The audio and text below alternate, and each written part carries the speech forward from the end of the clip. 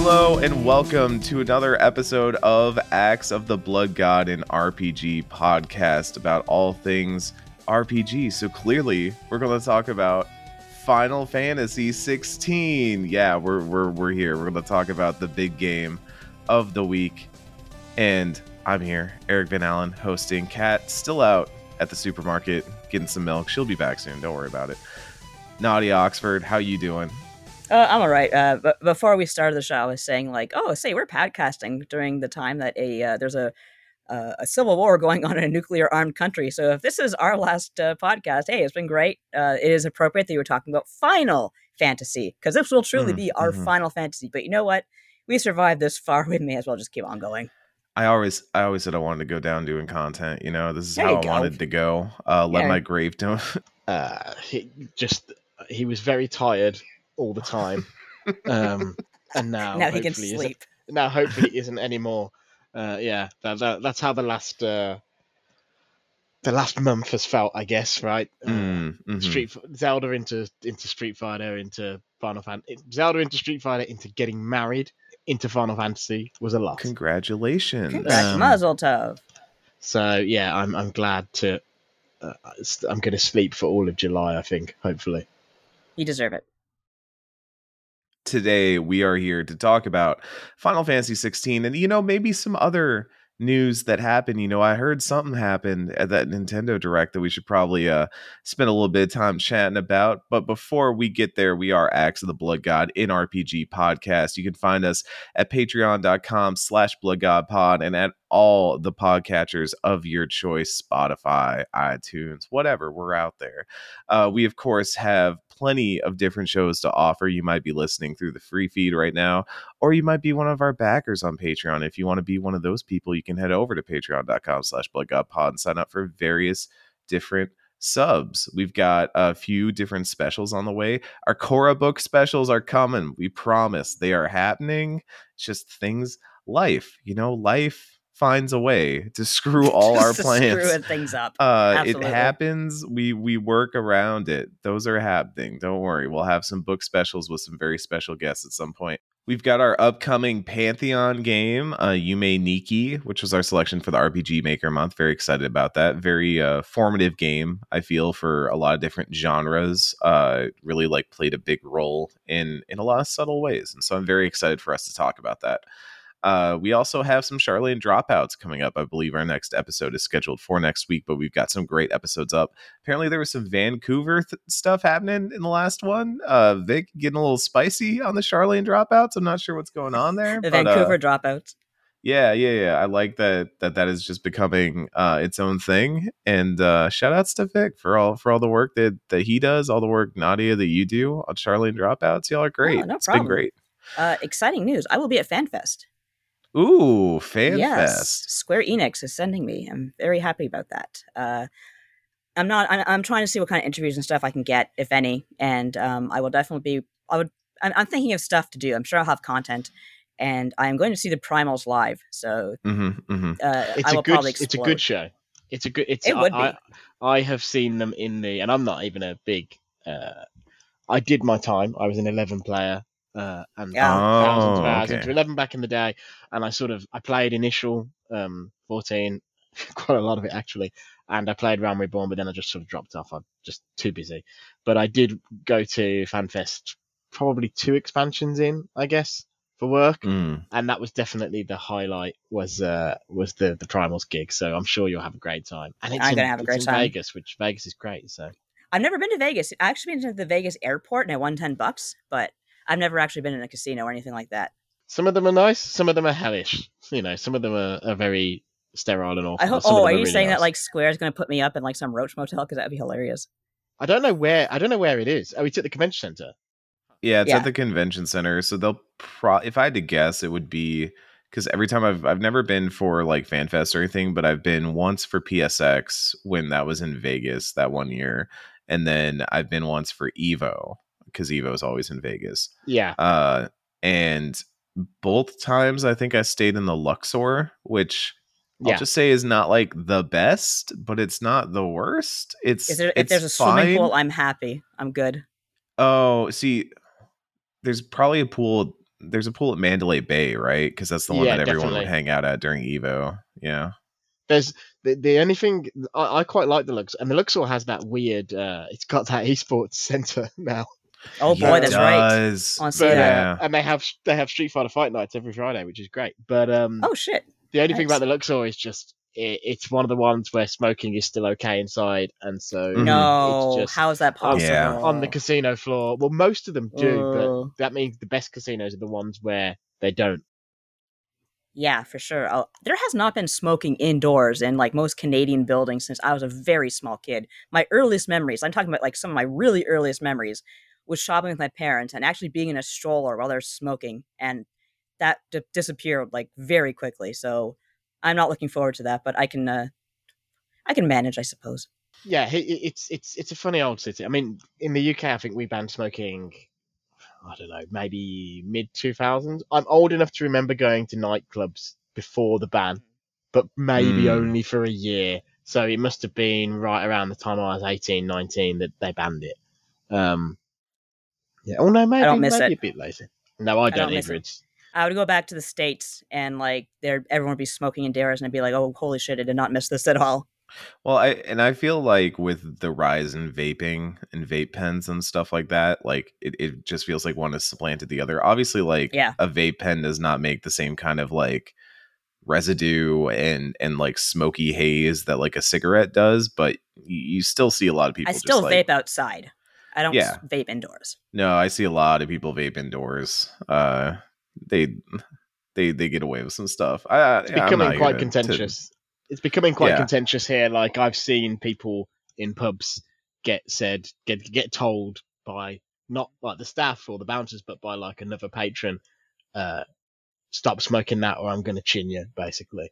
I love it. There's definitely an attitude developing towards it, I think, in the UK at least. Well, there's an attitude developing towards supporting Axe the Blood God here, and if you want to keep doing that, head on over to Axe the Blood God, our Patreon, Blood God Pod, or our store, shop.bloodgodpod.com, where we've got plenty of great merch. It's all fantastic. We love all of it. We're going to keep rolling out more of it.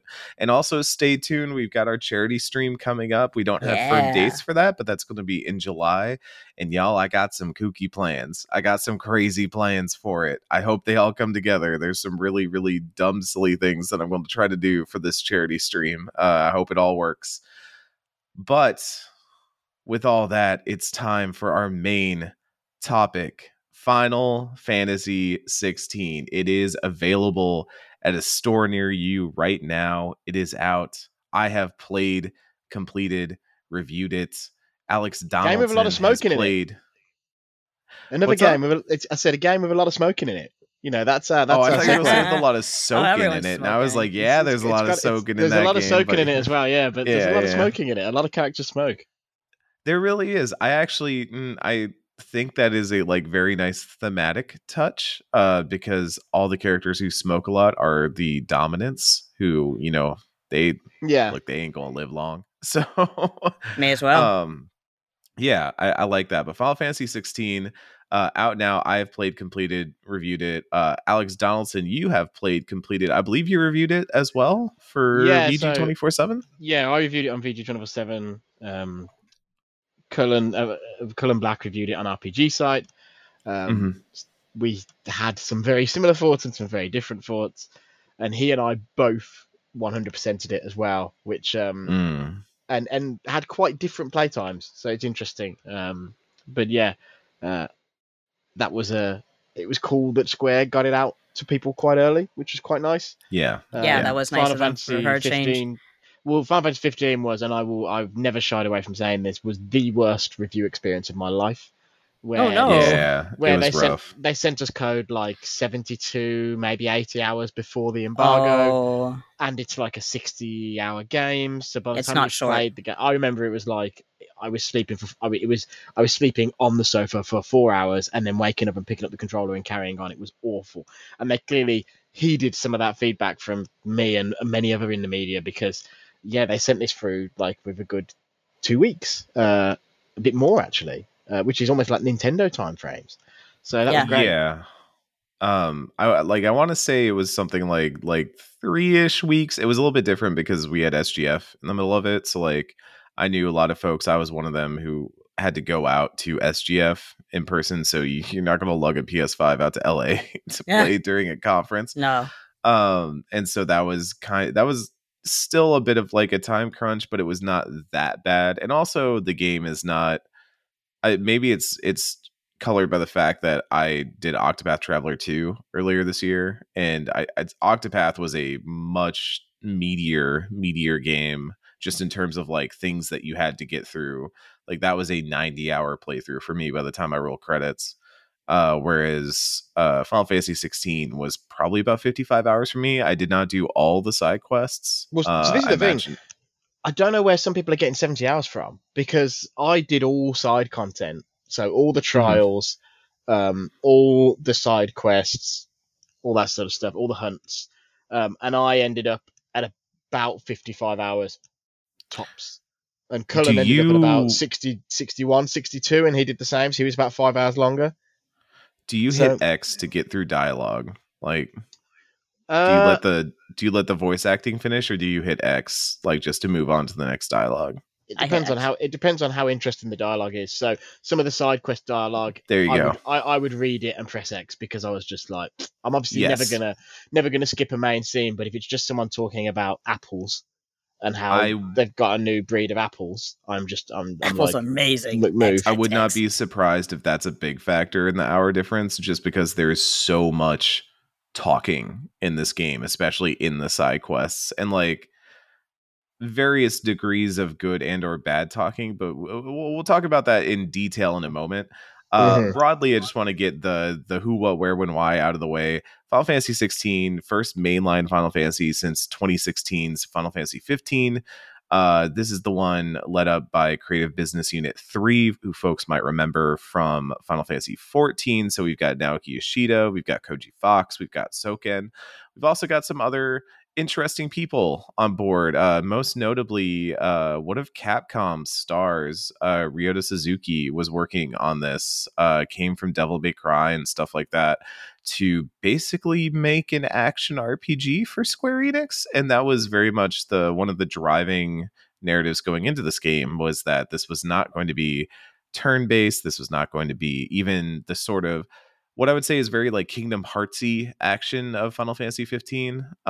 This feels like a more RPG version of Devil May Cry, or Metal Gear Rising is probably a little bit too fast, a little bit too hectic, but like those like character action games, even with a tinge of The Witcher or God of War or something like that. It's a very interesting, different look. It's also a dark fantasy story. I think a lot of people were expecting maybe a bit of like Ivalice type stuff. I think it ended up being a bit more, again, Witcher style than anything else. This really did feel like the Final Fantasy Witcher to me. Yeah, I think the Ivalice connection is it's there, and it's definitely the closest thing in the existing Final Fantasy pantheon. But I do think it's very different. So when I see people on Twitter or on message boards like dismissing people for saying this is very different and going, well, Final Fantasy's been like this before. There's tactics and there's 12. This is very different. It's a tonal thing rather than a what it looks like thing. 12 still has a bunny girl in it. And they've played. I think it's funny. Like you mentioned, Ryota Suzuki. He's one of the most. I think the three most important people on this game are three people who they haven't really sent on the promotional tour much. In the sense that Yoshida said to me himself, he was like, "This is not my game." He said, "I'm just the guy who ticks the boxes and says this is okay, this isn't okay." Really, it's Hiroshi Takai, the director, who obviously worked with Yoshida a bunch on Final Fantasy 14, but his biggest credit before this was director of The Last Remnant, which is a great sort of game with meaty systems but falls flat in other areas. And then, of course, there's Kazutoyo Maehara, who is perhaps less famous than some of the other Square developers, but has just an amazing career. And obviously that's where the 12 and 14, 12 lineage in particular comes in. But I think they've sort of played a bit of a blinder with Suzuki, because like he worked on Devil May Cry 5, but it's not like he was the combat director or whatever. So it's really funny to me how they've sort of elevated him up. It's great because it's great to see a young creator get elevated, right? For sure. But they've almost, in a PR sense, tried to sell it as this is the game from the guy that brought you DMC5, which is a bit cheeky. Right. Yeah. They got somebody who worked on the combat side to work on the combat here, which makes some level of sense. Yeah. Right. It makes some level of sense because, like, yeah, they are. I remember I've now interviewed, as of this recording, I've interviewed Suzuki twice, and both times it was just like, I am trying to bring a different type of gameplay to Square Enix, like something that Square Enix has not really done before. And I guess we can start there with like the action combat as the big overall thing. I think it works. I think it's maybe the best part about Final Fantasy 16 is the combat. I really, really like the combat. It's a lot of fun. I love the icon switching. I love the different abilities. I love the stagger system. I love the way that every ability feels very distinct and unique. I just absolutely adore it. But Donaldson, I'm curious about your thoughts on it. Having also played an absolute butt ton of this game. It's good. I mean, I guess the thing is, I know you want to start with the combat, but I think it's difficult to talk about the combat in a microcosm, in isolation. Okay. Sorry. So, like, if you're just talking about the combat individually, yes, the combat is excellent. I don't just think it's a good Devil May Cry 5 sort of imitator. I think it's actually a really good one of those games in its own merit. It might even be as good as DMC5 or even a bit better. It feels good. I think the assistant stuff they've done is smart, where they give you these accessories where if you are not a proficient comboer or proficient at dodging, you can have auto combo, auto dodge, or you can have an accessory that makes it easier to dodge by basically giving you a quick time event whenever you're about to be hit, things like that. My issue is more how that interfaces with a game that's 40 hours long at a minimum, as opposed to a game my hand did start to hurt. that's 15 hours long. It's not just about hand hurting, right? Like, because it's like and this comes into, so I guess the hypothesis I put forward in my review was that DMC5 is 15 hours and this is 40, and what they've got is, through an amazing story, an intriguing world, if a bit flat, I think. They've got a really, really good 10 out of 10, possibly one of the best of all time, story-driven action game. But what's happened is that has been bolted to an RPG that ranges from okay all the way down to actually quite crap. And that makes up the other 20-25 hours of the game, and that's the issue, really. So it's sort of like, I think the icon powers that you unlock are awesome, but ultimately there's the main icons. They've all got 4 powers each, except for Ifrit, who only has 3. Was it 4? Yeah, or is it 5? Ifrit's kind of a weird outlier in that sense. And you can only equip 3 of them, and you can only equip 2 skills on each icon. So that means you can only have a maximum of 6 skills out of the however many it is. It's like you can only have like 15% of the total skills you can have equipped at any given time, which is standard and normal for like a DMC game. But the place it led for me was I had thousands of skill points that I wasn't spending, because there's no point in spending skill points on skills you're not using. There are certain skills which are amazing, but like Odin, is it Odin who's got the cancel?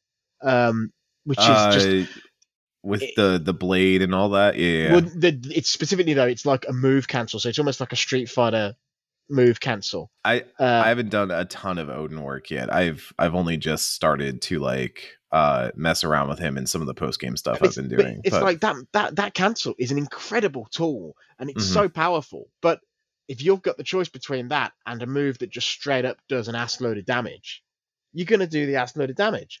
And so, and the same for how these unlock, where I just think it's so ill-advised that like these icons, where they're placed in the game, where before you have a full set, where you have three icons and 3 sets of moves you can cycle through, which is a full set in terms of what you can equip. You're like 25 hours in. And you've been and for so many of those 25 hours, it's felt so limited. And so this is where I feel like they've built this incredible combat system, but it's actually dragged down a little bit by the stuff that's attached to it. And that was a bit of a bummer. And don't get me wrong, I really like this game. And I think you guys will know this. You've written many reviews. I found this a really interesting, really difficult review to write because the things that are good about the game are startlingly easy to articulate. You say the story is good, the characters are great, it's got the best Sid in the series. Oh god, yeah. The core combat is excellent. The music's great. It is frequently astonishingly good looking. But then the stuff that isn't so good takes ages to articulate because it's so complicated, and it's not just about the graphics are bad or whatever. It's about how that stuff interfaces with the stuff that's good and makes the stuff that's good actually a little bit worse. So when I finished the first draft of my review, it was a positive 4-star review, but it was like 30% positive and 70% negative, and I had to, in the edit, go back and think about how I was going to structure it and take some of the criticism out and beef up some of the positives, because you don't want it to read like a review that's slamming on the game that then is a 4. Because it is a really, really good game, but I would also lie and say I wasn't deeply disappointed with the RPG aspect of it, and it's not going in, because I think the thing I keep seeing on forums, Reset Era, Twitter, whatever, is people going, oh, well, you've approached the game, you want the game to be an RPG, so you're judging it as an RPG. But honestly, I don't give a damn. Like, you know, even on a website like RPG Site, we're perfectly happy to look at stuff like God of War that's extremely RPG light, and we judge them on their own merits. The issue that 16 has got is it's got quite a lot of RPG stuff, but none of it's very good. And yet that stuff is still in the game, and a lot of it is on the main critical path as well, so you have to interface with it. And that's where I sort of run on the rocks of like how good the combat is, and that's why I can't talk about the combat without talking about how that stuff disappoints, and how over time, the first 10 hours you're like, this combat's amazing, I'm figuring out combos, I'm doing this, I'm doing that. By the time you reach hour 30, the sheen is wearing off the combat because there's not enough new stuff to do, and the RPG progression isn't good enough to really open up significant new options in combat other than when you first unlock the icons. And so that's where, No, go ahead and finish that. No, that's pretty much it, yeah. I agree with some sentiments. I want to push back on a few of them. Yeah, and that's so my broad sentiment. I wrote my review at Destructoid.com. I was waffling a lot about where I wanted the score to land. I think at various points between 8.5, 9. I ended up going with my heart, and I really did love my time with this game, and landed on the higher end of the scale. And I still feel that way about it, but I do also, I hear a lot of the stuff you're talking about. I think I have like 2 major qualms with this game, and it is that, number one, it has issues with its side characters that we can talk about. It does a few side characters, a number of side characters. It just doesn't give them anything. They just get sidelined in favor of the main story, and especially Clive's story, in a way that I wasn't like super wild about. But also the other one is that there are some RPG aspects, especially the side quests, that I feel the side quests have really good story, really like great writing in them, and some really big, surprisingly notable story moments happen in the side quests. I was continuously surprised by the things they were putting in the side quests that felt like they should have been on the main track of the game. But the actual structure of the side quests are the most Realm Reborn side quests that I have ever seen. They are MMO side quests. They're MMO quests. Yeah. Yeah, it's we're doing Realm Reborn, where you go talk to somebody else, kill some enemies, pick up a thing, bring it back to the person, good job, and like repeat ad nauseum. Go back to Waking Sands. It doesn't even fit. Return. It doesn't even fit with who Clive is and where he is, especially after the second time skip. The idea that you're going to pick up dirt for someone is just, when he's in the situation that he's in, you know, he's the leader of this group. It's just ludicrous. It doesn't work. It doesn't fit the character. But also, you know, like I say, I 100%ed it, and I counted one side quest that didn't involve either talking to a bunch of people in sequence, going somewhere and killing something, or both. Mm-hmm. Like, yes. I counted one out of like 80 quests. And for me, that's where the RPG stuff, I'm just like, that. Yes. The fact that I ended the game with 400,000 gil because there was nothing to spend money on. The fact that I ended the game. Orchestrion rolls, baby. You gotta buy all those MP3 tracks. Who gives a shit? This is what I mean. Like, give me something real. But the same for the crafting materials, right? Where I ended the game with thousands of crafting materials. And then the game's doing this. I did the Tim Rogers thing, right? Of after I finished the game, I went back and scrubbed through my footage. And I think it was 16 chests that I opened that contained anything other than just more crafting materials. And I stopped opening chests halfway into the game. But this is what I mean. It's not a good RPG. At which point, take that stuff out and just make your action game. It's fine. But like, it's so compromised on the RPG side, it really bums me out. Like, because if you get to the point where you're like, I don't need to spend skill points, I don't need to spend money, I don't need these crafting materials, to the point where you're not even opening chests, what are we doing? Mm-hmm. Like, it's really... And obviously this is an RPG podcast, so I'm trying to talk about it from an RPG perspective.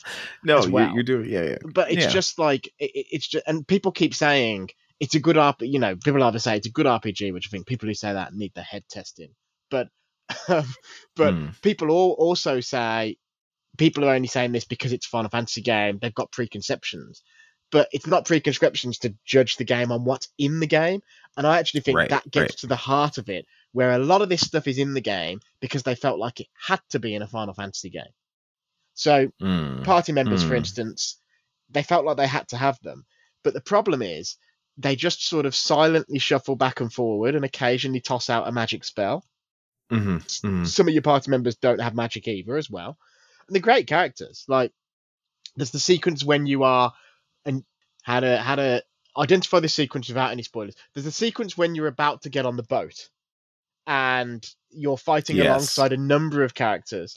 And during that fight, they're all talking and quipping. And there's Byron, and he's making some great quips. And I absolutely love. I love Byron. I absolutely love Gav as well. And like, you've got Mid talking over a loudspeaker, and that's the feeling that this game is missing for like the other 59 and a half hours, in the sense that, yes, Final Fantasy 15, you also only controlled Noctis, at least until the Royal Edition came out. But the difference was, because you had the team-up attacks and the AI companions were active and vocal, it always felt like you were fighting alongside people. In every encounter, almost, in 16, apart from some story encounters where people have some things to say, you can delete Jill, you can delete Sid, you can delete Gav, and it makes no difference. and that's the sort of thing. It is what it is, right? But I feel like how that's come about is that they've sat around the table and said, we're a Final Fantasy game, we've got to have party members. But having party members didn't actually interface well with the sort of game that they wanted to make. But they put them in anyway. Yeah, it's like a tricky thing, and I think I agree that like there are elements of this game that I wish had been rethought just to make the game that they wanted to make, and not necessarily feel like they needed to make a quote unquote Final Fantasy game. The one thing that I did want to mention about the icon powers specifically, you said something about like the icon powers don't really change or anything as the game goes on. They don't, to be clear. You do get more icon powers, and I do think they add interesting playstyle nuances. Like when you get Bahamut, I think Bahamut is a really cool different way of playing that game, and you can really kind of focus your playstyle around doing Bahamut stuff, charging up Mega Flare, being that type of character. And it plays very differently than if you're doing like Titan and you're doing very like counter centric, like stagger build up play style. There was an ability you can get at the beginning of the game called Heat Wave from Phoenix. That is the best ability in the game. I will just say it straight up. That thing owns. It doesn't do a lot of damage. It doesn't do a lot of stagger, but its thing is it can eat magic spells. And if it eats a magic spell, like if you throw it out and it's basically like a Hadouken or a Sonic Boom, you know, it's a projectile that travels across the battlefield. And if it hits a magic spell, it absorbs it, and then you get more power out of that. There are so many boss spells that you can just absorb with this one attack that I was using it the entire game and just being amazed at all the different little interactions that specific spell had. And the same way with Titan's Raging Fists or Garuda's Air Tornado and stuff like that, where I think the abilities are very like more multifaceted than they seem at first blush. At least some of them are. I mean, 100%. Like Garuda's Gouge is like it does what it does, right? Like it's Berserker Barrage, and you just do the Berserker Barrage on somebody. But stuff like Heat Wave, stuff like Raging Fists, even the Upheaval, I think, is the Titan Slam. When I found out that you could use that in the air as like an air finisher, I was like, it was completely just opened up a new world of like combo potential for me. And so it's great, but I just feel like there isn't enough for 50 hours is the thing, I guess. Even if there was one more it's icon. Very, yeah, it's very weebly wobbly too. Like you get like 2-ish icons at the beginning of the game, and then you get a lot of icons near the end of the game. And it feels like the way they distribute it is a bit off. Yeah, it feels wildly poorly paced. That, I mean, it's not a spoiler, I don't think, to say that you don't get the last icon until literally like the last zone of the game. Well, yeah, by the time you get it, all you have left is so a bunch of the end game side quests, where it's structured a lot like Mass Effect. So once you're at the point where the final mission is in sight, it pops a bunch of stuff so you can sort of have your final moment with all the characters you love. And the final mission isn't even a mission. It's just you go there, it's a bunch of cutscenes and then some boss fights. So, because I was sort of like, oh, at least I'll get to use Odin in like a classic last Final Fantasy dungeon. There isn't one. So the pacing of how that's what I mean about that stuff sort of compromising the game a little bit. If I may, my hypothesis is that at some point, obviously, there are a bunch of icons in the lore of Final Fantasy 16, and one of them is not in the game. And gets mentioned by name. And I think it's pretty obvious that's going to be DLC. But my guess is that was originally in the main progression and probably helped to even out that feeling where there's quite a long time that passes between two of the icon unlocks in particular.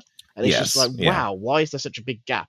And I wonder if that big gap is where that character, where Leviathan would have gone.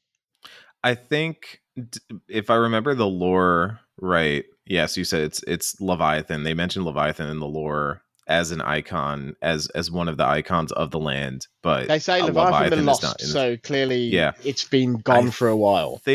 I think lore wise, I mean, so we're trying to dance around spoilers here. Obviously, everyone has not played the game. We're trying to be like very careful about what we say. There are some things that when you talk about this game, like Square has already said like what icons are in the game and who's their dominant and all that. So I don't feel weird about saying that stuff, but I kind of want to dance around the lore. But I think the people who have, because every nation kind of has their own icon, and I think the people who had Leviathan have like purposefully removed Leviathan from the cycle or something. It's like a weird thing where there is like a in-lore reason why Leviathan is not there. But I agree that it does feel like this very obvious plant of like, we could do this as DLC in the future if we would like. And they've said very openly that they were like, Square was so eager to have that. We don't have a day one patch. This game is complete and all that. And then they were like, oh, we got to do a day one patch. I think Yoshida outright said that they're not working on DLC. Yeah. Dude is lying. Like they're going to be, they're not just going to be a little bit working on it. They're probably most of the way along on it.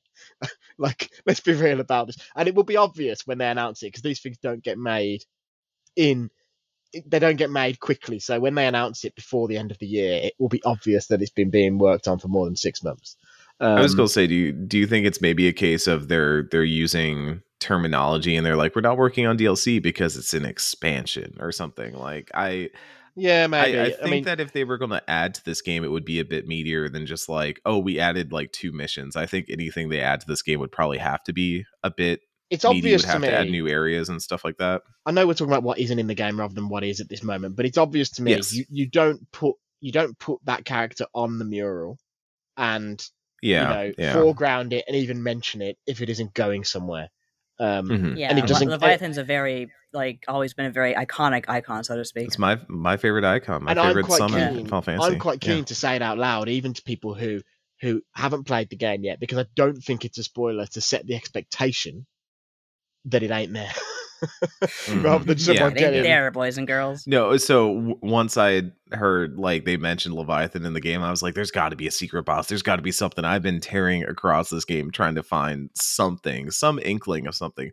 There's a door, by the way. We should talk later. There's a door that I'm curious about. So I will be honest and say, I think I can say this without any spoilers. I think what you're about to say, they have already said publicly, so. Oh, I don't know. Well, all I know is that door. I don't know if they said anything about that door publicly in the last 24 hours. Oh, not the door. Oh, no, the door. I even messaged a friend at Square and was like, any idea? And they were like, nope, I wondered this myself in my own playthrough. I'll ask the team. So yeah. So I don't know. I thought you were going to say that they have publicly said that there's not going to be like secret bosses or anything like that. Well, the one thing is there's quite a lot, and I think this is a good thing to say, because neither you or I have experienced this in full, I'm guessing, but there's quite a lot to the New Game Plus mode. So all the quest rewards change, the hunts change. I find it suspicious that when the hunts end, they end. The hunts are in rows of 5, I think. And it ends 2 into a row of 5. So I wonder if there might be 3 more hunts in New Game Plus, possibly.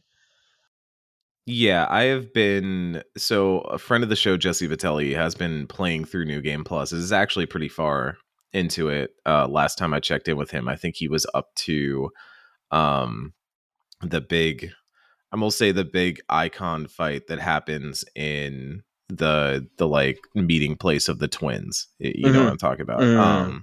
Yeah. Oh, one of my favorite sequences of the game. It rips. Oh, it's so good. The icon battles we'll talk about in just a moment. But he has been playing it and saying that like even just in the first area there are like bosses that are wholly replaced by other enemies and stuff like that. And he's seeing a lot of enemies that were like boss characters, C rank hunts, that sort of thing, as like enemies that show up more often and with more gumption, let's say, with a little bit more oomph behind what they do. And obviously like kicks the level cap up, but that was kind of the interesting thing, is it almost feels like their intention then is that they want you to play New Game Plus, because even the New Game Plus mode is called Final Fantasy mode. They're like, yep, welcome to Final Fantasy. This is what you're building up to. Yoshida said this, right? Yoshida said that they designed Final Fantasy mode first and then tooled back down to the difficulty that is the one that ships. And that sort of does my head in, because it's just like, just have it unlocked from the start then, because that's probably one of my other criticisms of the game, is that it's woefully easy. And FF7 Remake did also lock the hard mode behind New Game Plus, but that game was pretty challenging in places on normal anyway. Unless you were really grinding it out. That is not a problem in 16. 16 is dead easy. I think I can count the number of times I died on like one hand, and it was mostly because in 2 instances there were instant kill abilities that I just messed up on. Shout outs to a certain enemy that has a like dying desperation move that is an instant kill if you don't dodge it. That is the only thing that killed me all game. It got me, and you know what? I was happy it got me. That was the best. But I like died in a couple other places just because I wasn't paying attention to my health and stuff like that. I died in the tutorial because I'm trying to figure out the comboing. Yeah, when I died, it felt like it was more like, oh, I was being dumb and wasn't doing things I was supposed to be doing, or I was messing around and found out, versus like I felt like there was a challenge that really pushed me to the edge of what I had to do and was capable of doing. So yeah, I agree that like the difficulty's not really there. Even in the icon fights. In the icon fights, I think it's weird that they open the demo. The only icon fight in the demo is the Phoenix one, because I like Phoenix a lot. I like it's a Panzer crappy Dragoon a fight, good though, bit. isn't it? It's a bad fight. It's not fun. Shitty Star Fox is not how we need to sell. Shitty Star Fox. Yeah, it's not how to like the. But yeah, I mean, it definitely. If you've played the demo and that's something that's put you off the game, there's definitely some ones later on that are better. The Titan and Bahamut ones in particular are excellent. I think the other two, the others I can sort of take or leave, but the Titan and Bahamut ones are great. There's one at the end that I cannot say anything about because even describing it would be a spoiler, but I think it seared my retinas. Like, I think I can't see certain colors anymore because of how bright and shiny that one was. I was shocked by it, but they're the natural conclusion. They're the natural evolution of sort of the 6-minute arc summon animation from 9. You know, I guess my only criticism of it is if you're going to make them that non-interactive, you may as well not make them interactive at all. Some parts of it, like the QTEs, are bizarre because the window for the QTEs is so large. There's zero chance. It's the same buttons over and over again too. Something I'm curious about: the cutscene bits. I wonder, is it possible to even die in the cutscene bits? Oh, where you're going through the QTEs and it's like you have I wonder to hit if the it's button. even possible to fail. I imagine it's not. So I failed one on purpose when I was doing the preview event, which was the early stuff with Benedicta. Yes. And I failed. I think it was the hammer fall or whatever, where she lifts up the building and throws it at you. And I failed it on purpose, and you just like took damage. I don't know if you, and I didn't take enough damage to die. I assume you can die. I'd assume you can die, but also again, it's like kind of hard to die in this game. And so I think all that said, I do want to mention the story. Because I've seen a lot of discussion about the story on ye old Twitter this week, and I may have waded in a little bit and gotten involved. Look, I couldn't resist. Mostly because I think it's weird to like have discussions about what is a pretty lengthy and winding story that we can't like fully talk about because of spoilers. There are entire characters that we have not been able to talk about whatsoever, and that I'm holding off on talking about until later because I don't want to spoil certain things. But it made talking about some of my favorite parts of this game very difficult. But that being said, I do think there are some wrinkles in the world building of Valisthea. I think Ash Parrish, our friend over at The Verge, has done some excellent writing about said wrinkles and about some of the issues surrounding just like, I do think it's more complicated than like as many have noted that there is like a slavery like beat to this, that is like a major part of the game. And obviously there were all the quotes from Yoshida that were going into this about representation and diversity in this game.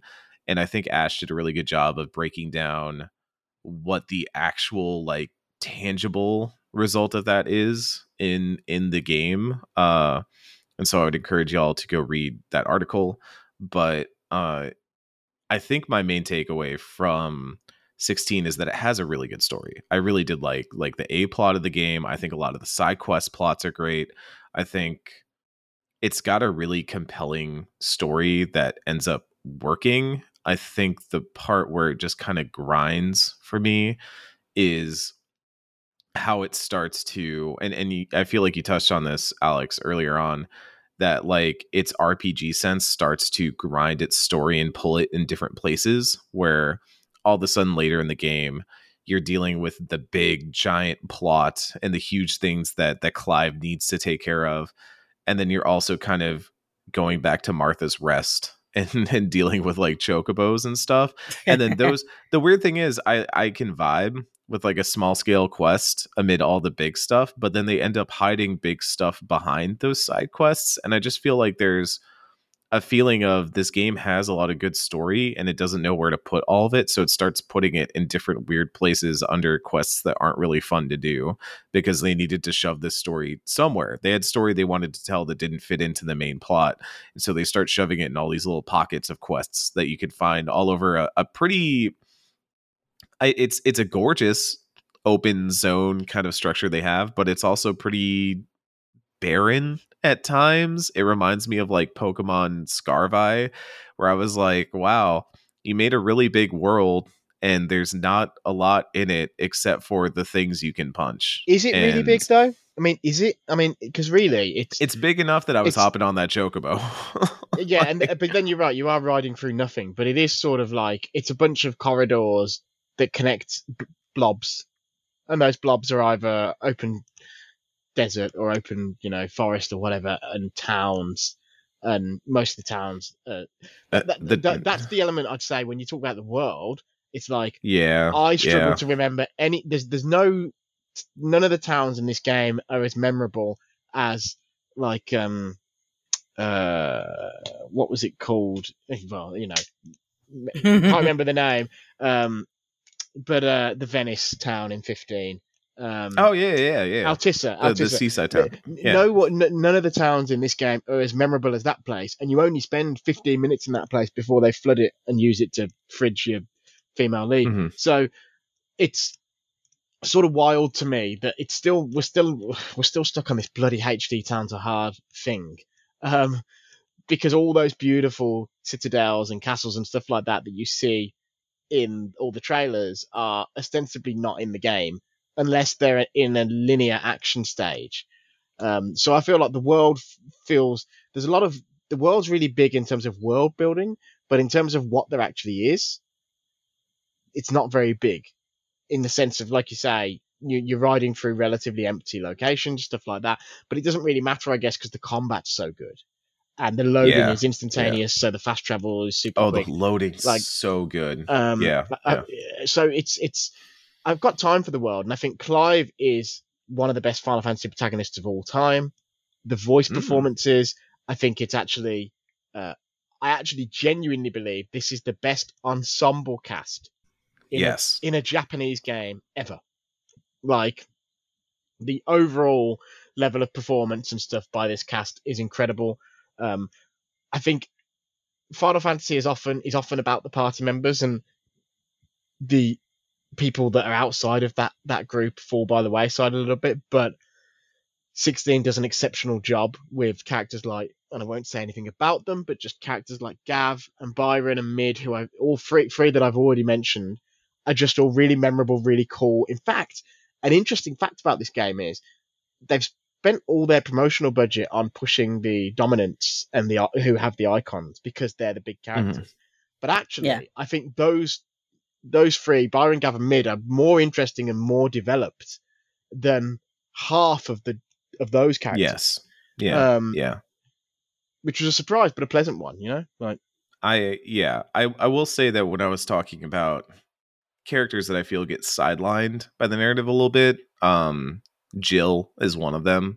I feel like there are times in this game where they didn't really know what to do with Jill, and so they kind of just start moving her around and putting her in places, and she rarely gets to feel like a dominant in the imposing way that I think other characters feel like a dominant. But Mid, oh my god, Mid is the best. Mid is peak. Mid is so excellent. There's a scene that is like seared in my brain that I was just like, this character rules. If you're an athlete, you know the greatest motivator of all is the fear of letting your teammates down. After all, a team is only as good as its weakest link. So you owe it to those wearing the same jersey as you to be your best every time you step on the field. That's why there's no vape in team. When you vape, you can expose your lungs to toxic chemicals that can damage your lungs. If you're a step behind, the team's a step behind. Brought to you by The Real Cost and the FDA. Survivor 46 is here, and so is On Fire, the only official Survivor podcast, and we have a twist this season.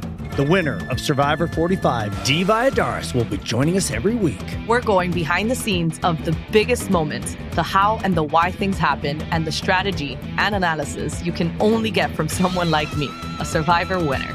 Listen to On Fire, the official Survivor podcast, wherever you get your podcasts. There's another character who, again, this is like when we talked about immortality, and I felt like I could not shout out an incredible performance from one of the main characters of immortality because their existence in the narrative is a spoiler.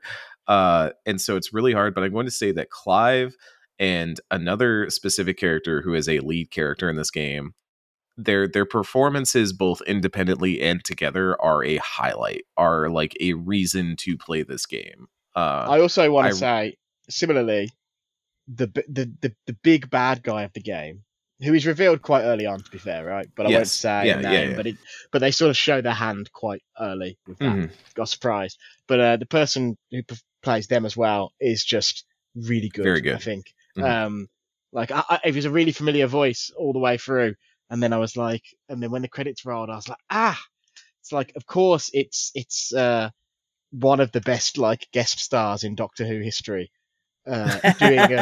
Doing a sort of similar role. I don't know if anyone is a Doctor Who fan. It's the guy who plays Baines, the posh schoolboy in Human Nature and Family of Blood, the one where he turns into where the Doctor turns into a human, and he's just excellent because it's such a dry role and it could be terrible, and he kills it.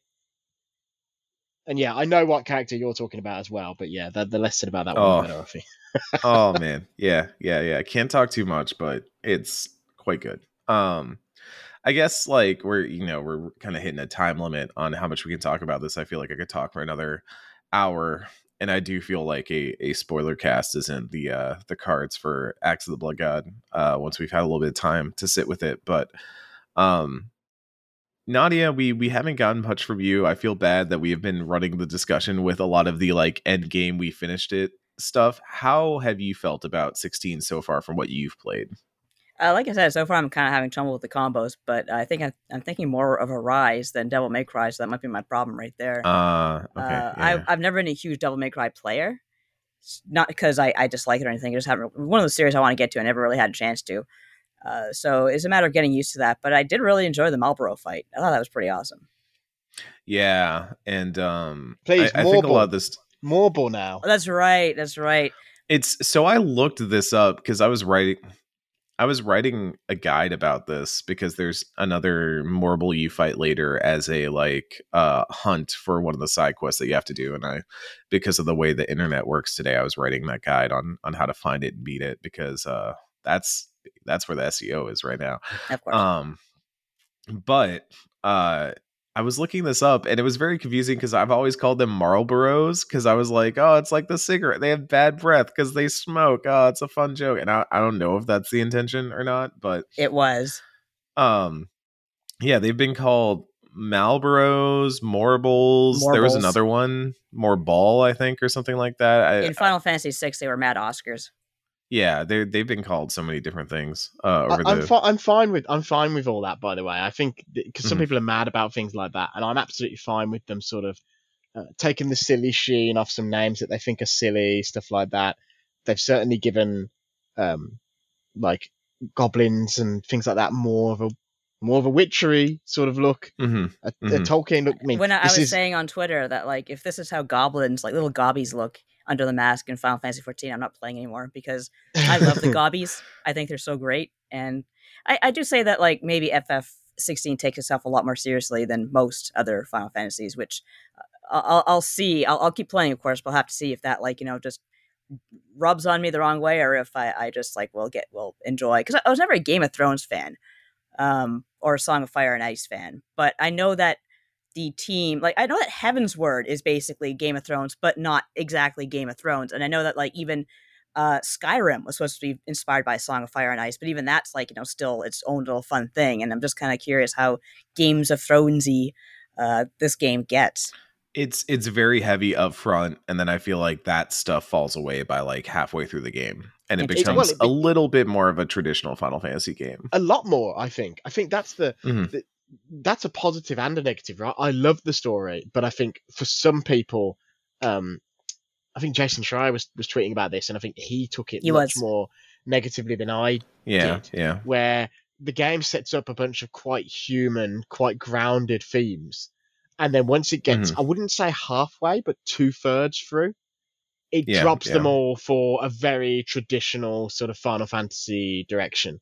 And so you spend the first half of the game thinking, oh, this game's going to have something interesting to say about climate change and about slavery and about discrimination. And then it doesn't really, because it just wants to move on to the tropes. Well, so I will say, and I said as much in Twitter replies, and again, this is like impossible because spoilers, but it is hard. Yeah. The crystal stuff, like all the climate change stuff, I think sticks. I think all the stuff around the blight and all that still stays relevant. I do think a lot of the stuff around the branded, the bearers, it doesn't fall out of the plot, but it does fall to side quests. It does become like there's the East Pool stuff, and that's kind of where that goes. There's a whole side quest chain where they start to try and deal with that. I think that has some individual problems in its writing.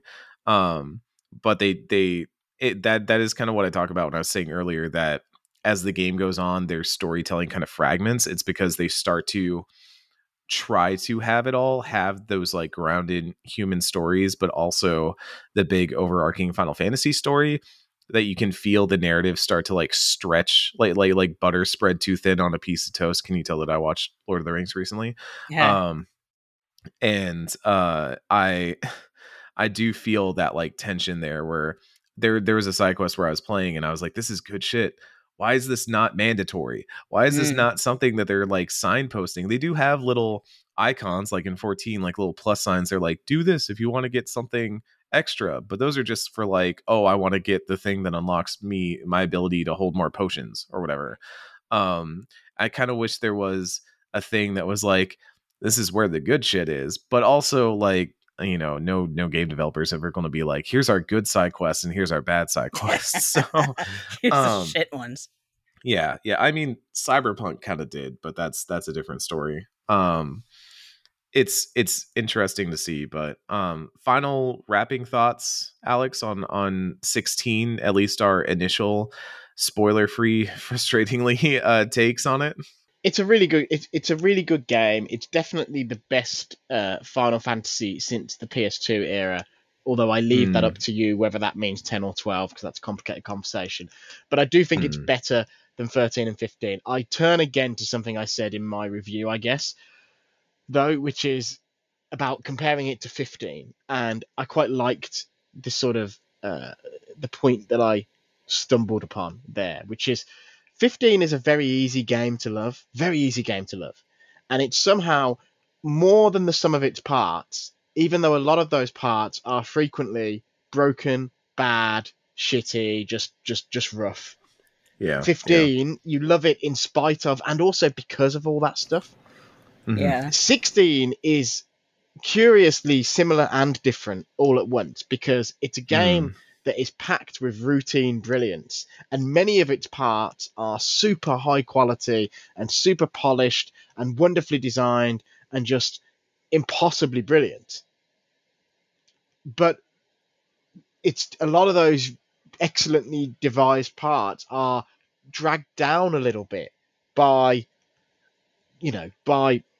just other elements of the game that just don't lock in, don't fit right, aren't designed well, and it's frustrating. And I guess it's still better than 15, but I suppose 16 is less than the sum of its parts in the same way that 15 is more than the sum of its parts in a way, but it's still better than 15. And I guess the reason why it's so frustrating is 15, 13, those games are okay. I'm a 15 defender to some degree. I think it gets a bad rep, and I think inevitably now, the Final Fantasy cycle, people will begin to turn on 16 in 6 months and begin to reevaluate 15 as a masterpiece, which is always what happens.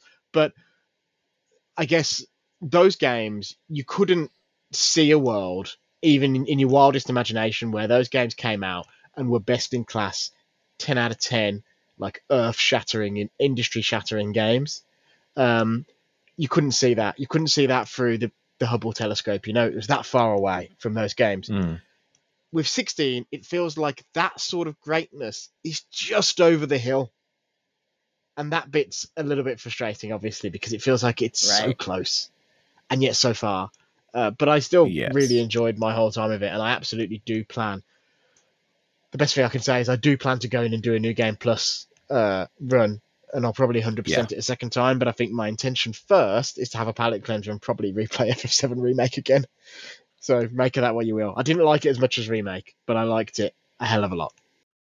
Yeah, I think my ultimate feeling on it is that I loved it for what it was. I loved it for what it did. I was frustrated with some of the ways in which it fell short, but I think the feeling I kept having as I was playing it was that, to contextualize it within the broader gaming landscape, PS5s have been left wanting for a while, I think. Like PlayStation 5, the new generation has started, and we've had a couple PS5 exclusives.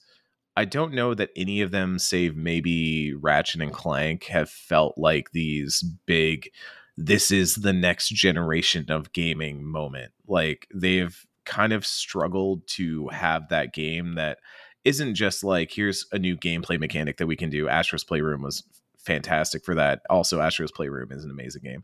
But like the sort of big budget thing that Final Fantasy has been in the past, of like, this is the game you get if you buy a PS5. And I do think, like, if you buy a PS5 and want a game to play on it that's going to make you feel like I bought the next generation of a gaming console, like 16 is going to do that for you. 16 is going to have those moments where you're like, this is big and gorgeous and beautiful and super produced, and Soken's music is just blasting in the background, and I'm doing all this cool shit and I feel really awesome right now. And like, that is something that I think, other genres are suited to as well, but like character action RPG seems like very well suited for in that way.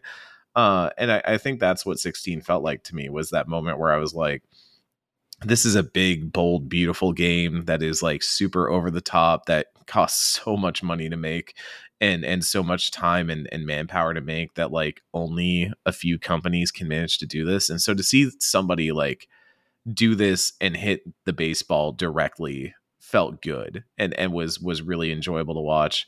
It even has, for 15, I'm also a bit of a 15 defender, and one of my favorite Final Fantasy moments in general is the boys showing up to Insomnia all those years later and walking into the city.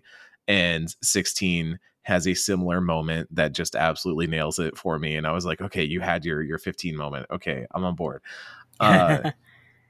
But it's just, it's such a big, beautiful, wonderful roller coaster of a game that is like engaging and entertaining all the way through. And I think that moment where I had finished the game, I had just gone through that whole, like, even for a review game that isn't the longest I've played this year, I do think it's always worth mentioning that, like, when you play a game for review, you feel that like time crunch, you feel that like, I need to finish it by X point so I can start writing my review, so I can go into edit, so I can start sorting my screenshots, so I can start planning my post-launch coverage and all that sort of thing. Even after I'd done all that, and I normally hit my exhaustion point with the game, with 16, I've been sitting here like, but I could do New Game Plus, but I could play back through this game again with all my tools, with all my toys, and it's going to be even better the second time. And I put a lot of value in that. I think it's a really fascinating, interesting game that if you own a PS5, I don't think there's a reason not to try this game. At least the demo. Like, it's also a very generous demo, which Square has been very good about lately. And I think if you played that and came out of it like, oh, okay, then you should definitely give this whole game a try. And you might stumble on some of the words that we talked about, but I think it is overall a journey worth taking. And I think, in fairness, I just want to say one last thing. This team absolutely is an MMO team, right? And yes. They've always been quite receptive. So I wonder if they will take some of the comments about stuff like side quest crafting, things like that on board. And if we might see this game get updated and improved in a way that also significantly improves some of the shortcomings. I mean, you know, you mentioned the Insomnia stuff in 15. The Royal Edition version of Insomnia is so significantly wildly different. And hopefully, I've never played it, and I'm so bummed because I do want to play it someday. It's, you know, I shit you not when I say this, but the Royal Edition version of Insomnia is probably the best final dungeon in Final Fantasy history, or at least it's either that or Ultimisia's Castle. It's one of the two. So they really did a good job there, and hopefully we get a similar thing with 16 where they can really, there's a lot less problems to address than there were with 15, but hopefully they can dig in and address them with the same sort of vigor, and it would make a huge difference, I think.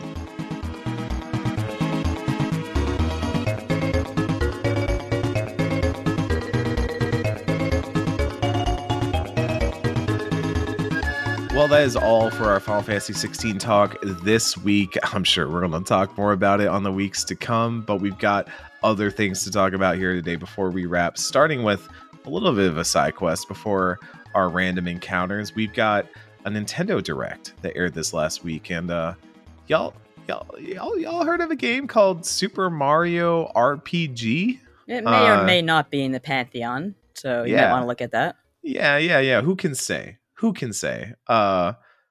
It's getting remade with Yoko Shimomura back on board, and I'd say that's pretty exciting. I think a lot of people are pretty excited about that. What about you, Nadia? Oh yeah, the thing that's very exciting about this is that you can tell right away it's not exactly a cynical reskin or anything like that. Like, Nintendo looked at the characters and said, okay, how can we we have to use a 3D model for this, but how can we translate it into something that's kind of like the original? Of course, Mario's is squat as hell, but everyone else looks fantastic. Like, Gino looks amazing. Malo, I might even like Malo because he looks so cute. Everything looks like not just the way it looks, but also the way it sounds. Like, when the trailer first came out, the thing that hit me was the remixes of like Yoko Shimomura's work. Like, holy shit, I'm going to buy it for that alone. But yeah, I am very much looking forward to this. I'm actually wondering though, like, it's not exactly a very content-heavy game. It's a very short RPG, even by 16-bit standards. So I wonder if they'll add anything, or if they just know everyone's going to buy this anyway, so just put it out the way it is. It would be great if they added some stuff. But most of what I saw I recognized, except if you look at the battle system, there's like gauges and stuff like that. That looks very different. So yeah, curiosity and all that. Alex, are you a Super Mario RPG fan? Yeah, I mean, I was one of those people who experienced it later in life via emulation, because obviously it didn't come out in Europe. That's right. Yeah, like, it's a great game. It feels really surreal too. There's a certain style of to Shimomura's music in that game, and it's a style she really only used in that game and then later in Kingdom Hearts. So that it's quite surreal to hear that sort of music not attached to a Kingdom Hearts game with modern synth. What I really love is it appears to be very faithful. I think the question mark there is Nintendo, a Super Nintendo RPG with all the difficulties and slightly obtuse nature and slightly slow nature. There's always the danger in modern Nintendo that they try to take the edges off and shave off some of what was special. But I hope that doesn't happen. I'm really excited. I kind of want to know who's making it. That might answer the question of how much might change, and we still don't know. But yeah. I will say, I'm excited for Super Mario RPG. I've never played it. I'm probably going to play it for the first time with the remake. I'm looking forward to that. I'm also going to say there's another game, Silent Hope, that showed up that I'm kind of a little bit more. I know this is like heinous. This is sacrilege, but I'm really curious about this one. It's a Marvelous and XSEED game where you play as 7 different heroes who have this kind of like base built above an abyss, and you do like runs into the abyss to get like resources and delve deeper. Ooh, I love games like that. When you come back to the surface, you do like some base building, some like Harvest Moon Rune Factory type, farming and caretaking, and you're building like a village above the abyss. And I think that's a really cool setup. I like that a lot. I'm looking forward to that. P5 Tactica looks interesting. I don't think it's going to light the world on fire, but I do like the idea of seeing those characters and getting a little bit more that world and that style. DQ Monsters, Nadia, you excited for DQ Monsters? I am actually. The last game we had, DQ Treasures, I think it was called, or something like that. It was very cute, and I liked it, but the key element of Dragon Quest Monsters was missing. Like, you could recruit monsters, but they weren't really, like, they fought with you, of course, but they weren't really like the focus of the game. Whereas here, it looks like a traditional monsters game where you kind of intermingle the monsters and make horrible creations. It's actually, from what I can tell, it is based around the antagonist of Dragon Quest IV, who I can't remember his name. He was an elf. He was an asshole. But he was mad because his love got killed by humans. So it's interesting. We're going to be going through the game from his perspective. Looking forward to that. And there is actually the last scene you see of him confronting the hero of Dragon Quest IV. Pizarro. That's it. Thank you, Sardin. And I'll also say that Star Ocean remake looks really nice. Like, that might be my favorite thing that I saw at the Direct. I think it looks really cool, and like, early Star Ocean is a blind spot for me, and I would like to kind of dip into that. Like that and Phantasy Star are two franchises that I've wanted to spend a little bit more time in at some point, and so having like a really nice modern way of doing that sounds great. I'm really into that. The graphical style they're using for that, very curious. It reminds me of what Konami's doing with Suikoden, so maybe this is a direction that people are moving into with retro games, which I don't hate. Like, I like the, sprites against a not really photorealistic, but like, that's the rendered 4K part, and the sprites are still kind of like, hey, we're little sprites. It looks really good with the Suikoden collection so far. It looks a little strange with the Star Ocean, but I still kind of dig it. I think it's nice to see something that sort of evokes the feeling of the 2D HD stuff, but is actually a different style. Yes, exactly. And I look forward to, I'm sure there's going to be added content of some description, some added systems or something. So it'll be interesting to see what they do. Well, that's all for the Nintendo Direct. And now it's time for a series of random encounters.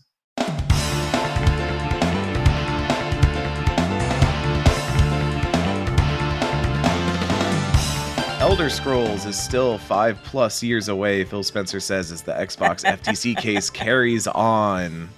E3 2024 and 2025 are on shaky ground. Go ahead, Alex. I was just going to say, about this Elder Scrolls thing. Why are people surprised about this? No one's surprised by it. No one's taken aback by this. It's clearly a problem in video games development in particular. Look, we've been talking about Final Fantasy 16, right? Like, that was a game where every now and then I got a little wee heads up from development. And the first concept art I saw of that game was dated like mid-2016. So that game was in development for a while. So, like, this is just how long games take now. And I don't know what people want. Like, I saw this reported with shock and awe. And I was just like, no shit. I find it more interesting. Like, I find it newsworthy just because it is that thing of like, do people not get this yet? Like, this is something that you should know. Like that, yeah. Like, I bring it up because it's like, yeah, that's what it takes to make a video game these days. The good news is that the older you get, the faster time goes. So it was going to be like a blink of an eye, and you're going to have the game. And you're also going to be 50. And then we'll all be dead. It'll be great. Speaking of things that are dead, E3 2024 and 2025 are on shaky ground as the LA Tourism Board says the show has been canceled. ESA says no final decision has been made yet. I do feel it's worth noting, as others have, that just because the shows are reportedly canceled within LA does not mean they're not happening. But boy, does it seem like that show is on some real shaky ground right now. And the ESA and other fellows might be trying to figure out what to do with the beast that is E3 as Jeff Keighley continues to dance on top the grave. More on Jeff Keighley in just a moment. Busting a move. Metaphor RE Fantasio is coming to PC and PlayStation as well as Xbox. I don't think there was much worry about that either, but that's always the weird thing about those showcases is they say that it's coming to a platform and then don't announce the other platforms it's coming to. So good to have confirmation of that. Chocobo GP quietly relaunched as a full game. Like, I've been kind of poking around that because I'm curious about it. It seems like there's a relaunch of that game, at least on the eShop. There seems to be this almost trend of, or not enough to say a trend, but kind of a swinging in this direction where they're taking away the in-app purchases from these like free-to-play games, like free-to-play style games, and making them like, actual experiences, like Rockman X Dive. Like that's another good example. I feel like maybe the era of whale hunting is coming to an end in the West because they know everything is in the East. So they might just be kind of stopping with that. It's because Genshin and Honkai are too good at it. They can't compete. That's true. That's true. Yeah. Yeah. Look, I know. I stared into the abyss, and the abyss stared back at me. I have resisted going on to Honkai just to roll for the banner characters, even though they're very good banner characters.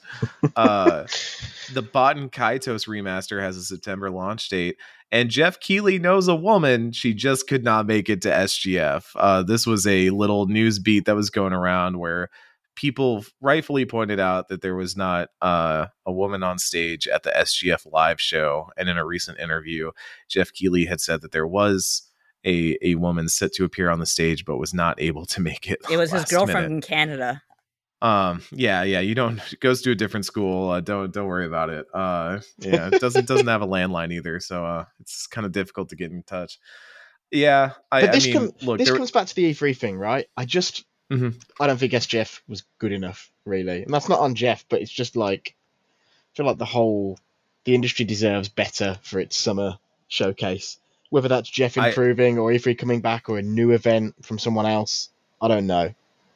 But yeah. I think this is good post-show discussion to talk about E3 and SGF. And if you at home would like to listen to the post-show, you can just go on over to patreon.com/bloodgodpod and sign up for the Stars of Destiny tier, where you get that post-show every week, live or recorded.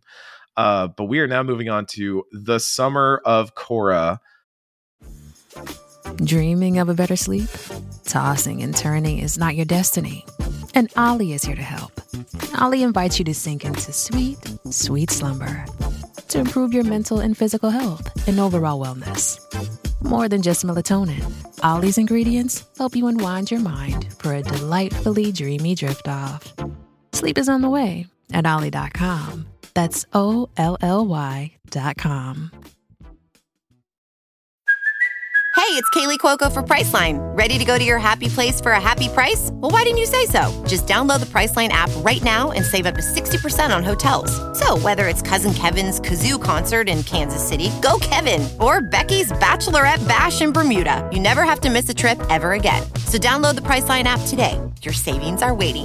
Go to your happy place for a happy price. Go to your happy price, Priceline.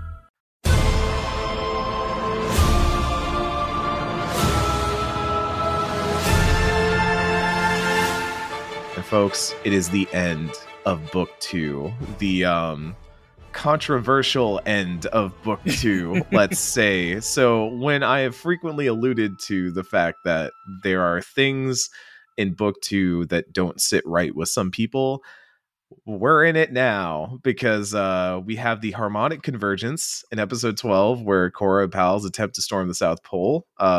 They manage to fight but not keep Vaatu from escaping. Vaatu does get out.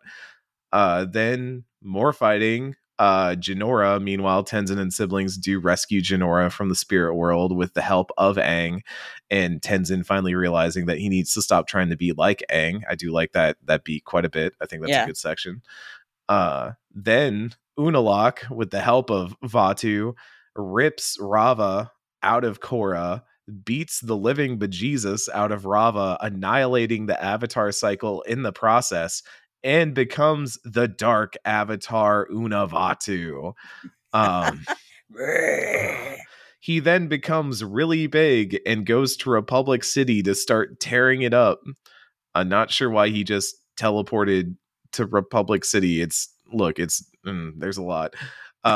Korra, distraught that she is now the last Avatar, tries to reconnect with Rava, and does, and so establishes a new Avatar cycle, becomes a giant woman, fights Unavaatu in the waters of Republic City. Jinora shows up to do something, still not totally clear what she did in all of this, and then wins the giant person fight. Unavaatu is destroyed. Vaatu is vanquished for 10,000 years. and Korra decides to leave the spirit portals open so spirits and humans can live together again. That is to quote Douglas Adams, that seems like a very bad move that everyone does not like. So, before we get deep into this, Alex Donaldson, are you an Avatar person? No, all this is like you're speaking French. Yeah. It's proper nouns. Yeah. Nadia, how did you feel about all the stuff that happens at the end of book 2? I feel like everything happened so much, as the Horse eBooks once said. Like, that just I was disappointed a little bit, because this was a big build. This is a very serious thing that's happening. Like, holy crap, like darkness and balance and Avatar stuff. And it's just, as you said, all kind of resolved. Like, they have a big Godzilla fight, and Korra's a giant woman, even though Aang was like in his form, he was like his big ass like spirit deer thing, like that. And he fused with the moon spirit to become that was an important thing. But yeah, it's it just felt like a very standard kind of fight for Avatar. Like, it's I felt like it had a lot more weight behind it, and at least like the fight itself should be like 2 episodes, not him saying, "I am Rava." Oh, not anymore. Bye. Yeah. So obviously, the thing that a lot of people take onus with in this section is the destruction of the Avatar cycle. So basically, being like the old Avatar cycle is no more. Korra can no longer speak to any of her past lives.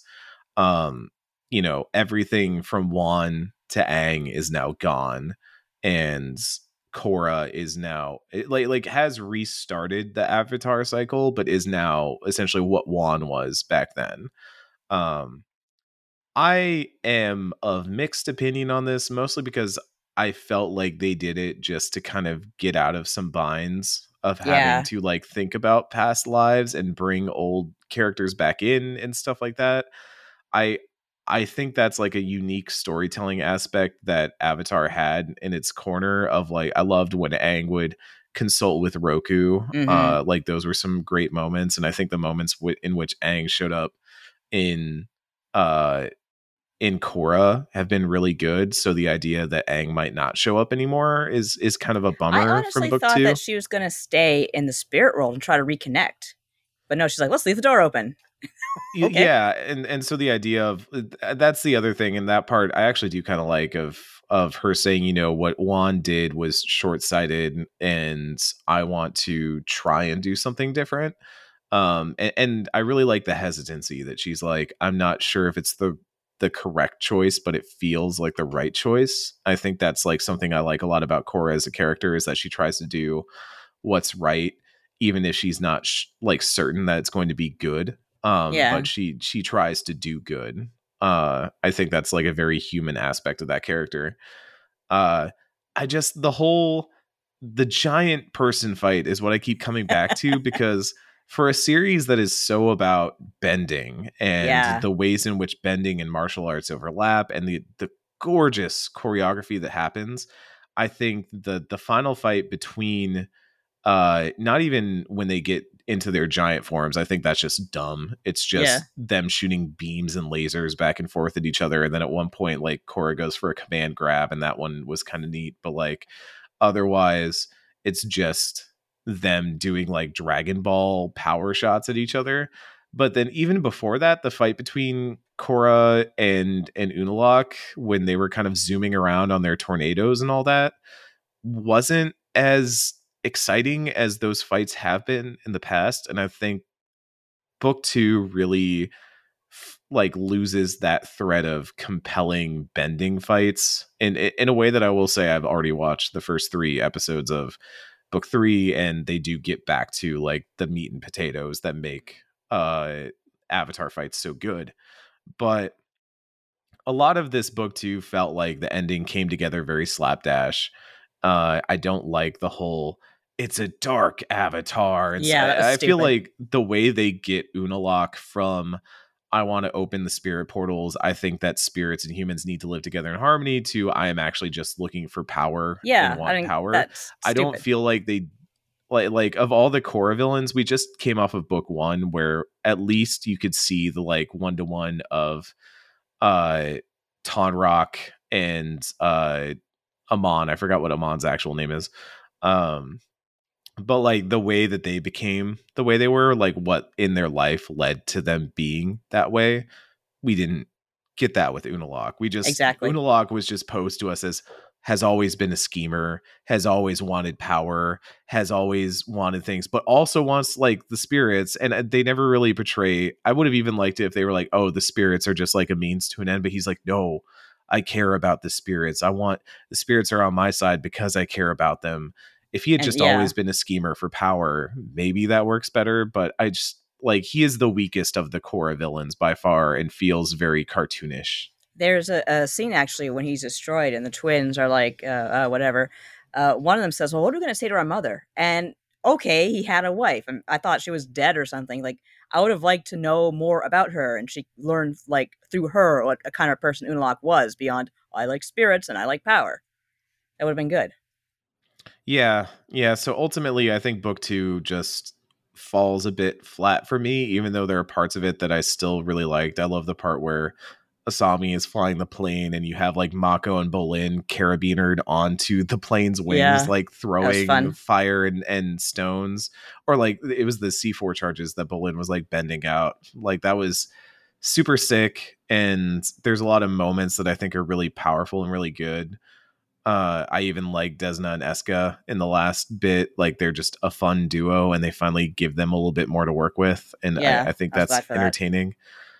It's just overall, I think definitely the weakest season of Korra. And I feel like I can say that pretty confidently. I feel like that's not a hot take, but I do like individual parts of it and the ways in which it sets up some better parts in book 3 and book 4 with all the work it does for Korra as a character, finally having her being able to like maturely move on from the breakup with Mako. Like I thought that scene was very good. I thought all the stuff with Tenzin and the siblings, as we've been talking about, very strong. I can't get over the giant people battle. Can't get over it. It just doesn't. Of the 50-foot woman. Yeah. It was kind of silly. It's just Anyways, I'm looking forward to book 3, so there's that.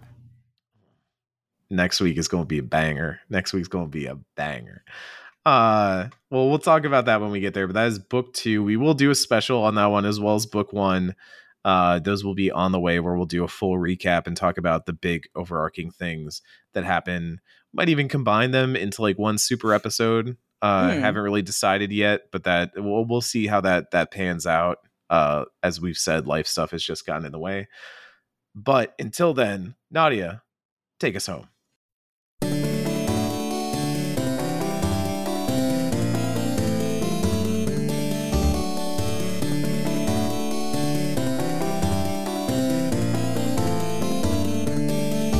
This is a question I initially saw like on Twitter, and it's been in my mind since. I just never had a chance to air it. What was the first horror movie you remember seeing that completely screwed you up? And I'll go first. Okay. My first horror movie that I was really too young for was The Gate. Have either of you seen The Gate? I have not. It's actually a Canadian production, and it's a really good horror film. It's about like a bunch of kids who their dog dies, and for some reason that summons the devil. Or one or the other. But anyway, there is a gateway to hell that opens up, and there's really creepy ass claymation. And the problem with this was that like my whole family was watching it for some goddamn reason, and my father for the next rest of our lives he would imitate. Like there was this scene where everything's going wrong and everything's terrible, and the parents are gone through this movie, but then they supposedly come back like, "Hi kids, we're gonna take care of everything," and their faces fall off. And it's like just like so horrifying. And they say like, "You've been bad." And my father like for years would say, "You've been bad," just to fuck with us. And yeah, that was after that was Poltergeist, which is not really horror as per se, but it's such a great movie in terms of mood. Like the part I find most terrifying is the tree part with the going through the window and whatnot. And there's the crawling meat thing, which was disgusting, but yeah, I'm not a huge horror fan, but I love those two movies, and I'm wondering, like, Eric, what was the movie that your parents said don't watch it, and you watched it and you regretted it instantly? I didn't have too many of those movies. I watched Jurassic Park at a young age, and it like I don't know, was kind of scary, but I was fine with it. It was my sister who was a little bit more scared by that one than I was. I think the first movie that really got to me, this is going to sound so weird. Y'all have seen Who Framed Roger Rabbit, oh, right? Yeah, great movie. Yeah. Anniversary just came up. When he gets run over by the steamroller. Oh, that scared the shit out of me. And then stands back up as that like 2D version is the, when I killed your brother, I talked just like this. And like, yeah, it's, that's such a great movie. No, that one still freaks me out. Everything I still with Judge don't like Doom that. is scary. Yeah. Like even when he's normal, quote unquote, he's scary as frick. Yeah.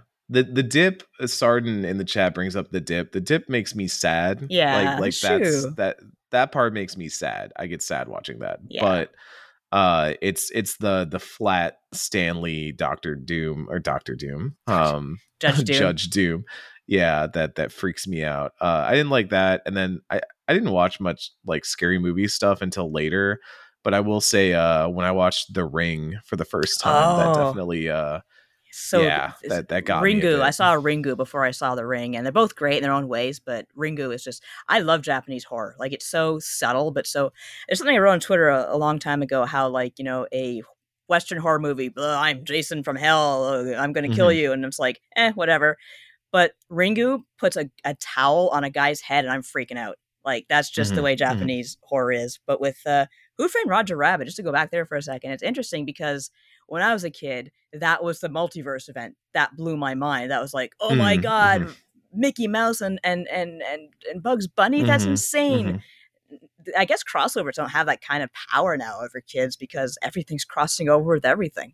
Yeah, everything's a multiverse. Everything's crossing over. But the thing I love about Who Framed Roger Rabbit is not even just that it's a crossover multiversal event or whatever. It's just a really good movie. I still like that movie. It's like a good like hard-boiled noir detective story, but with like cartoon characters and Bob Hoskins, right? Bob Hoskins. Yeah. His delivery on some of those lines is so good. Like he plays the way that like Michael Caine in Muppet Christmas Carol plays the part just like pitch perfect to what it needs to be in every role. Yeah. In every scene. Like Hoskins nails it. He's perfect. He's like he gets it just right. Oh my god. Yeah. Oh, he's god. He's just an all-timer in acting in general. He's just yes. It's also when you grow up and you watch it again, you're like, wow, this had a lot of commentary on U.S. transportation at the time, which was everything that went bad there kind of spread to the rest of the U.S. Unfortunately, it's hard. It's hard to believe. Yeah, they don't make kids films like that anymore, really, or family films, I guess. Yeah. Drew WRX and the RWX in the chat put up the only good quote unquote multiverse, which was Cartoon All Stars to the Rescue. I never watched. They didn't show us that in Canada. I don't think. We had our own PSAs. Some of them were really fucked up, but they weren't Cartoon All Stars to the Rescue, which was I watched that and it's like, if you're gonna tell kids about drugs, be honest about it. Like this was so stupid. Like they don't even show the drugs. Like they show, oh my god, Michael's on drugs, and it's a bunch of like, it looked like a coconut. I'm like, what is that? Are you smoking a coconut? I'd be concerned, but I wouldn't say he's on weed. Alex, do you have any scary movies you watched before you should have that messed with you? No, and I was always quite. I don't know. My parents never kept me away from very much stuff. To be fair, they were most part. I will say, when I was very young, based on when this film came out, I'm gonna guess that I was maybe 3 or 4, and someone must have had like a VHS rental copy or something of Edward Scissorhands. And I didn't watch the movie, but I just saw enough of it to be familiar with the nature of that character. And it completely freaked me out. And it was something that freaked me out for years after the fact, the thought of it.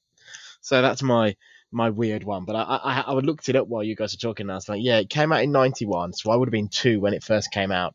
Oh my god. Then God. you sort of think about the rental market, maybe it takes 12 months to come to VHS, and then it gets rented. So I reckon I was probably about 4, which is definitely too young for the concept of someone who can slice you open with their hands.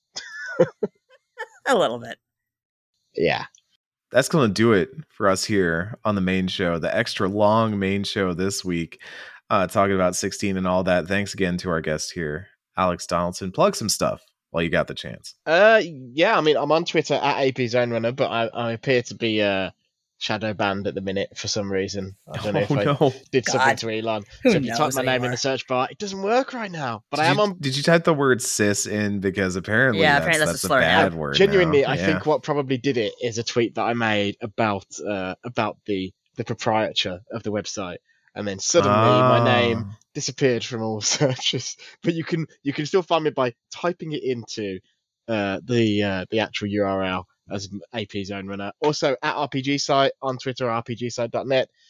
That is exactly what it says on the tin. It's great for people who like Axe the Blood God because it's a website that is just about role-playing games. And, we do all the things you would expect. News, reviews, previews, guides. If you're doing the hunts in Final Fantasy 16, we've got a pretty good hunts guide. Probably the best one on the internet at the minute. And VG 24/7. If you want to read my Final Fantasy review, I spend most of my time is spent running RPG Site, but I spend a couple of days a week doing stuff for VG247.com, and that is where you can read my FF16 review. Visit those things. Follow me on Twitter or Blue Sky or whatever. And I hope to come back on. It's been too long since the last time, so hopefully I can come and do a Pantheon or something. Hopefully when there's not a huge heat wave would be great. We'll work on that. We'll get that set up for you. It was great having you back on. Of course, you can find me at CBoosie. You can find Nadia at Nadia Oxford. Kat, who is not here with us, is at the _catbot. You can follow us at BloodGodPod as well, and on patreon.com/BloodGodPod. We'll be back next week with all that good RPG goodness. But until then, for Nadia, for Alex, for myself, thank you so much for listening. We'll see you next time.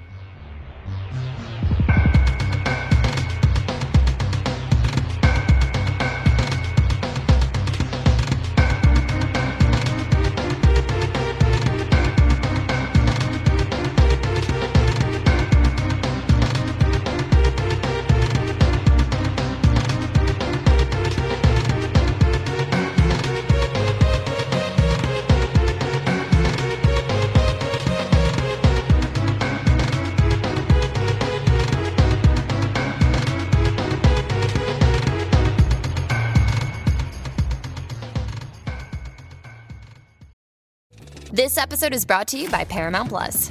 Get in, loser! Mean Girls is now streaming on Paramount Plus. Join Katie Heron as she meets the plastics in Tina Fey's new twist on the modern classic. Get ready for more of the rumors, backstabbing, and jokes you loved from the original movie with some fetch surprises. Rated PG-13. Wear pink and head to ParamountPlus.com to try it free.